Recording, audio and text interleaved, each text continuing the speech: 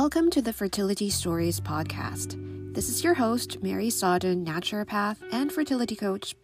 I help women go from frustrated, overwhelmed, and isolated to calm, confident, and in control of their fertility.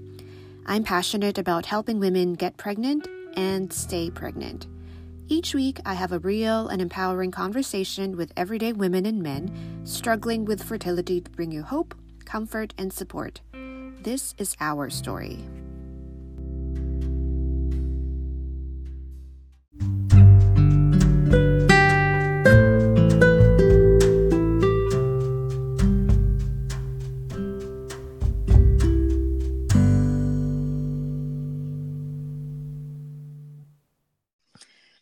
Welcome to the Fertility Stories podcast.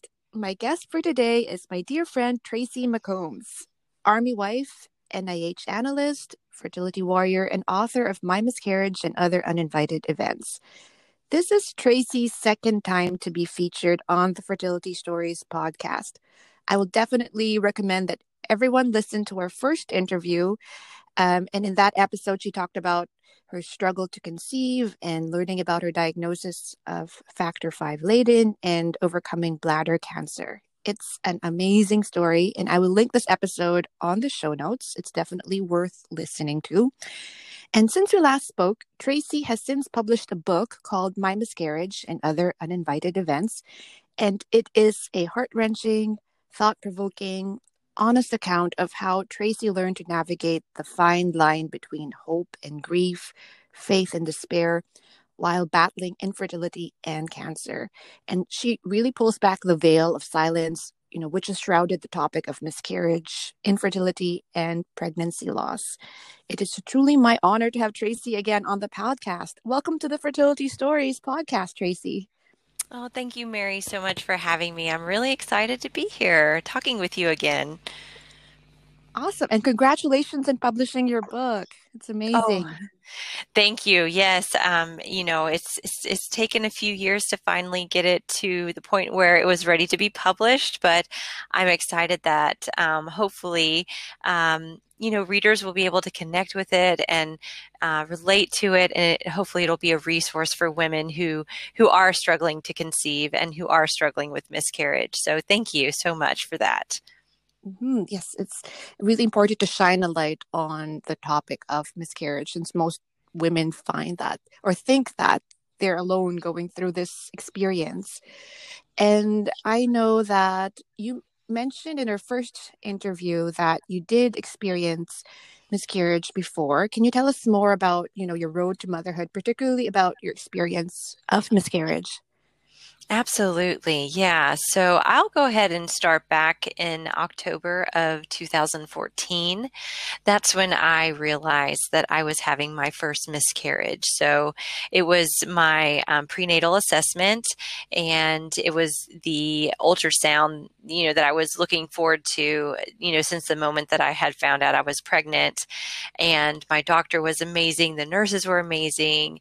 Just the whole day was so exciting, right? Like I was getting so many compliments and just congratulations. And, I was glowing because I was so ready to be a mother. And my husband and I had been trying a really long time to get pregnant. And I would even say we struggled with infertility before we got pregnant with our first pregnancy. And, in that doctor's appointment, when, the doctor was kind enough to try to, kindly prepare us for the news that we were receiving, I started to recognize that the things that she was saying to me was not good news. So it looks like, maybe your baby's a little smaller than it should be. There's not a heartbeat and all of these things. And slowly but surely, my husband and I recognized that we had lost the pregnancy. And that was really a devastating time for my husband and I, just because we had been so ready to start a family. And I think when, women make it like a thing in their mind. It's almost like a shift, right? Because this whole, our whole lives we're told, to take birth control and be safe and don't make bad choices and do not get pregnant. And then as soon as you do get married and you decide you do want to start a family, it's a complete 180. It's like, do everything you can to be fertile, and these are the medications you should take, and this is what you should eat. And just taking that shift and then finally getting pregnant and then realizing that we had lost the baby, it was just very, very devastating for us. And so we tried our best to keep ourselves distracted, and we tried to go out with friends and do social events and try to just keep our minds off of it for the most part. And while that did help to an extent, it didn't completely take away the grief that I was feeling. I think it more distracted me than anything.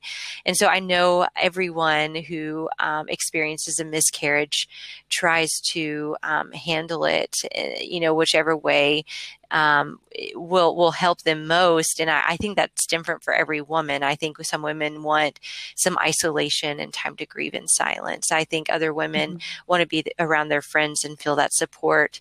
And so I think each woman kind of approaches that differently. And then I think about January of 2015, my husband and I started feeling confident enough to try to start trying again. My body had healed. We had had some time to process the devastation. And sure enough, we ended up getting pregnant on our first try. And like most women, I thought, oh, my season of infertility is over. Like, no one has 2 miscarriages in a row. My doctor assured me that only 2% of women have 2 miscarriages in a row and that I should not be concerned. And so I wasn't. I was really hopeful. I thought, oh, that was just kind of like an isolated experience. And I was moving forward with hope. My husband was still a little hesitant. And then, sure enough, March of that year, the day after my best friend's baby shower, I woke up with blood, and I just knew. I think there's a lot of women on listening to this podcast that can say they're just really in tune with their bodies, and whether they can verbally express this is what I'm feeling or this is what's happening or not, they know deep down, what their bodies are doing. And I just knew my body had gotten rid of the pregnancy. And so that was a very devastating morning for me. And we went to the emergency room, and sure enough, the doctors and nurses verified what I had already, assumed, was that we were having our second miscarriage. And so, having 2 miscarriages in a row was a concern of mine. But again, my doctor assured me that only 1% of women who had, back-to-back miscarriages would go on to have a third miscarriage in a row. And my doctor was amazing. And I asked her, I just said, I'm so terrified of having a third miscarriage. Like, I don't think I can emotionally handle this. Can we please start doing testing now, just so I have a little bit of assurance that this might not happen again? And so we started doing testing. I went in for a number of tests. I went in to make sure that I didn't have a heart-shaped uterus. I went in for other things, but the one test that actually came back giving us the results we needed was the blood test. And my blood test came back showing, like we talked about in our first episode where we were chatting, was that I had a blood clotting disorder, and I also have a genetic disorder, and that makes me a higher risk for miscarriage. And, with that new information, I was relieved that we had answers, but at the same time, I was a little scared that, our chances of having a healthy, viable pregnancy were much lower than the average couple. And, it was just a really hard time. And I would say to anyone listening to this podcast who is experiencing repeat pregnancy loss or who has had multiple miscarriages, I just want to encourage them to, keep the faith, keep hope. And, even though that the diagnosis might sound scary, or you might be getting news that is not the news you wanted to hear. There are lots of specialists and doctors who are in your corner and want to make sure that you have every chance in the world to have like a healthy pregnancy. And of all things, which I hate saying this because I would get so mad when people would say it to me, but just a little bit of patience.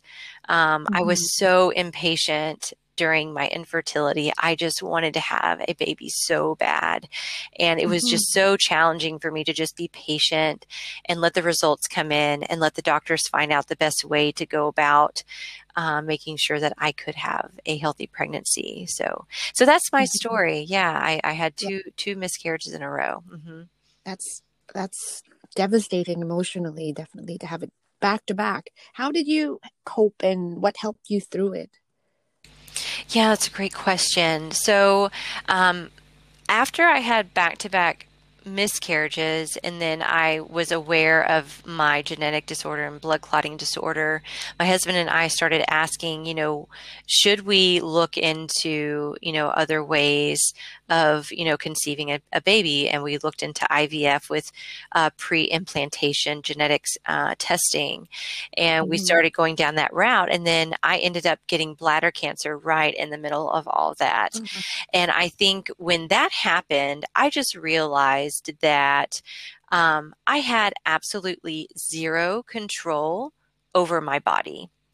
Mhm. And I, for the longest time, thought that I could control my body if I just worked hard enough, if I just like thought about it hard enough, if I did the right things, if I ate the right things, if I did the right things, then surely I could control the outcome of what my body was doing. And I couldn't. And I think, Mhm. for the listeners, the one thing that I would say is understanding that sometimes, these things are out of our control is the thing that actually relieves us of the anxiety and the fear and the stress, and just trusting that there is a greater plan. There is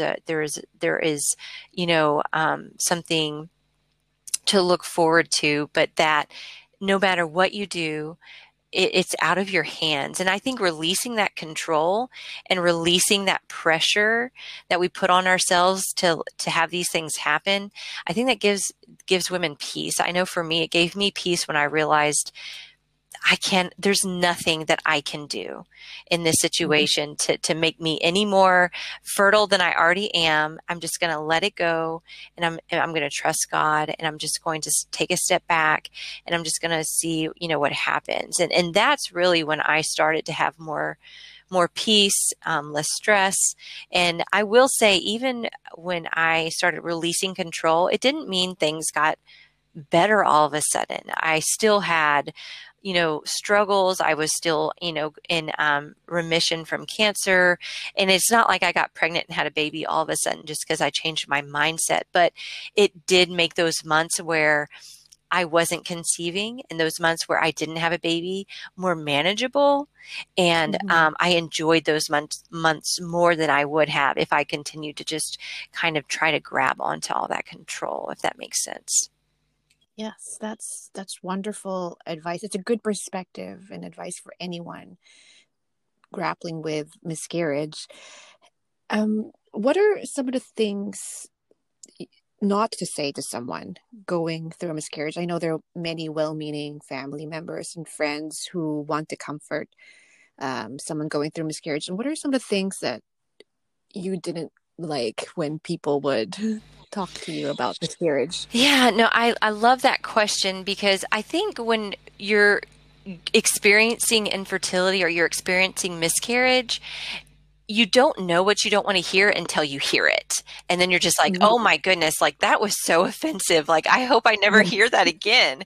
And Right. I'll give you a great example. So, when I had gotten pregnant for the third time, my husband and I were at the 9/11 memorial in New York, and we were, touring the museum, and I felt something in my underwear, and I kind of was anxious. I was like, oh my gosh, what is that? And so I went to the bathroom and I checked my underwear and it was blood. And I was so terrified. And, I was crying and I like tried to pull myself together and I like put toilet paper in my underwear and I came out and I told Adam, I was like, we need to go to the emergency room. I'm so sorry. I think this isn't good. Like, I'm bleeding again. And so we went back, we were walking around New York trying to find like an emergency room that would take me and cover our insurance and all these things. And it ended up being a very stressful day. And when I went to the emergency room, the ER doctor saw me.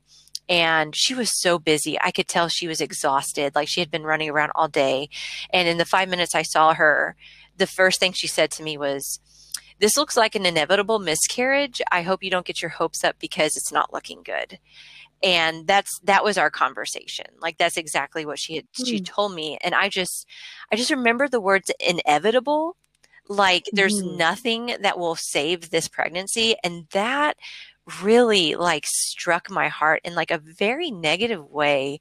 And I recently wrote an article about, these negative terms that are used in medical terminology, like inevitable miscarriage or, non-viable pregnancy or complete abortion or spontaneous abortion. Like, these are all legit medical terms, but they are so hurtful. Like, they hurt when these women hear them. And so I would say some of the most painful things that I've heard are actually medical terms that are legit medical terms to, identify what type of loss you're having. And so it was just one of those times where I learned, like, I need to be more open with my provider. Like, hey, like, can we just say it was a loss? Like, just in front of me, let's just say it was a loss. And on the other end, when you're writing your notes, like, you can call it whatever you want, but just you and me, let's just call it a loss. And I would say that was probably the most painful, was just hearing it from the doctor, like that. It was just, those terms just seem so concrete and they just seem like impossible to get past. And that, I think that's what hurt me most. Yeah.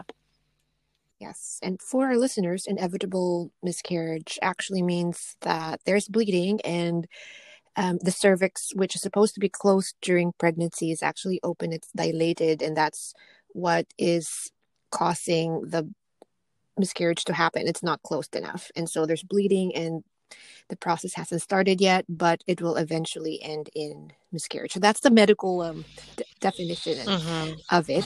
And yes, as a medical professional, in med school, we learn all these different terms for miscarriage, and we don't really learn what to say to a patient who is going through one. And the only terms that we know are those medical jargon that we are unaware that actually is quite offensive when we use it to converse with our patients. And so definitely it's a learning curve for most providers to use like gentler terms like loss, for instance, instead of like saying complete abortion or actual medical terminology, which would be hurtful to patients. There's definitely a lot that health professionals still need to change in terms of bedside manner and dealing with such an emotional issue of miscarriage.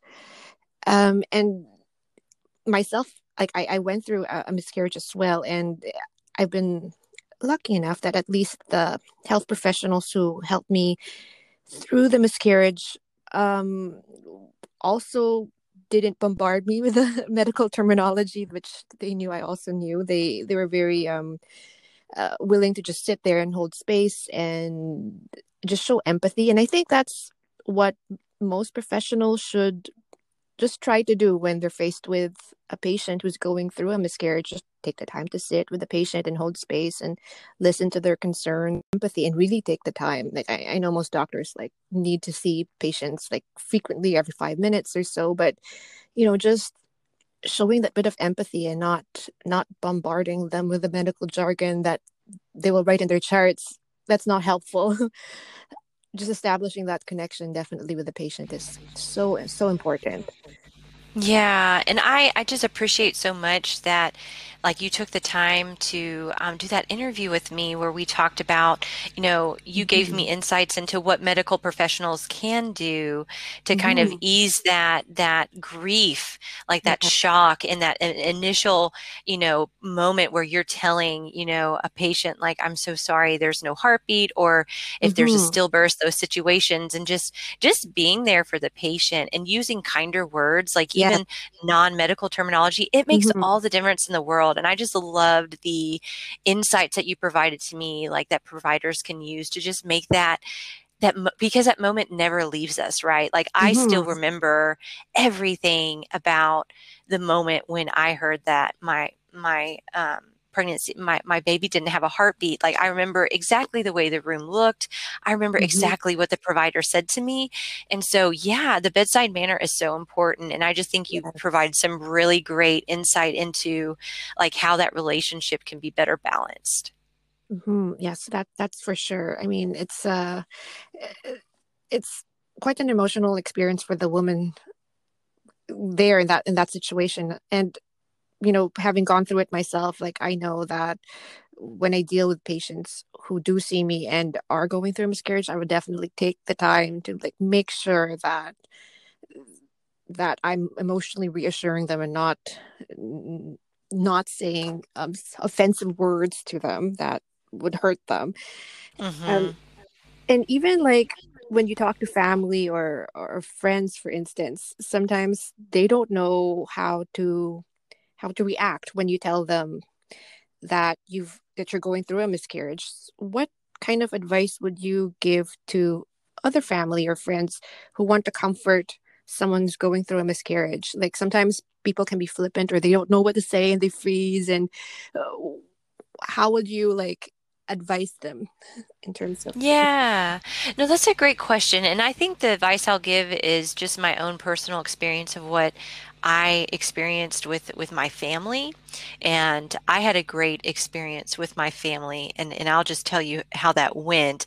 And hopefully that'll help anyone listening to this who might have a daughter or a niece or a sister going through, infertility or pregnancy loss, that will give them some insight into maybe what they can do to support their loved one. And what I did is, once I had a little bit of time to kind of wrap my mind around what happened in the situation, it gave me a little bit of time to process what happened, but also be able to articulate what happened. Mhm. I think for a few weeks, I just didn't even know what to say because it was so fresh and it was so painful.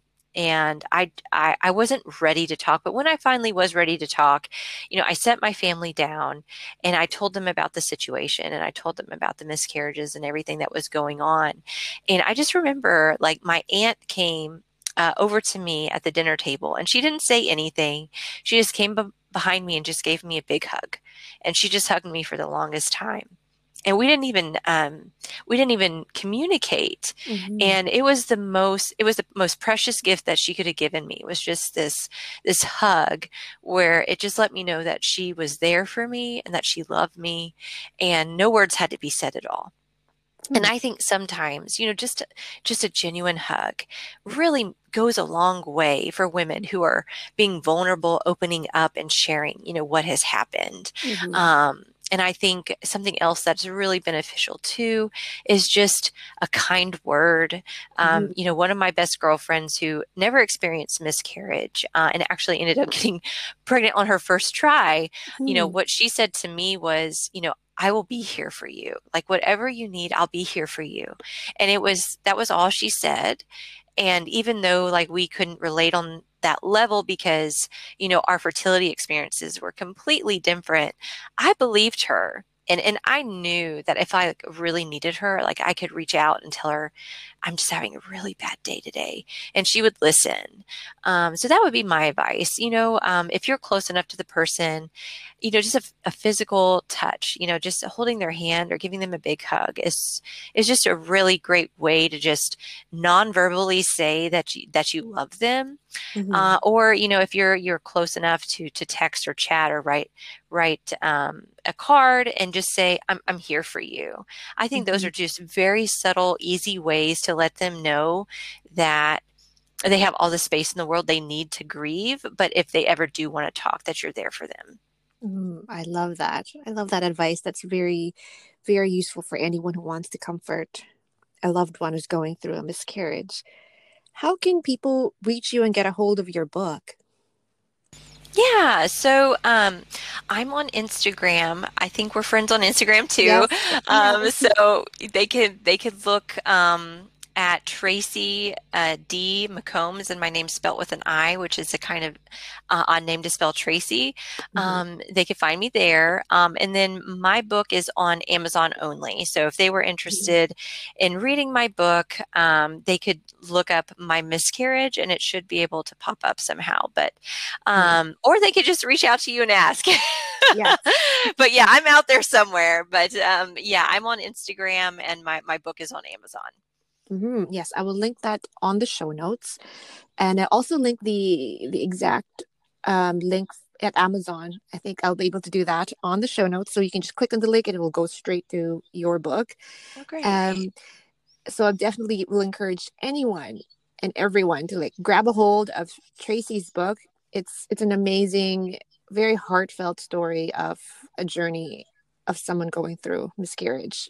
Definitely grab a copy and reach out to Tracy on Instagram as well. She has great posts, everyone. Thank Oh, you so thank much, you. Tracy, for being on the Yeah. podcast. Yeah, Mary, it's always a pleasure talking with you. Thank you for having me back, and just really appreciate all the insights that you've given me as a provider as to what we can do to make this conversation a little bit easier for everybody. Awesome. Anytime.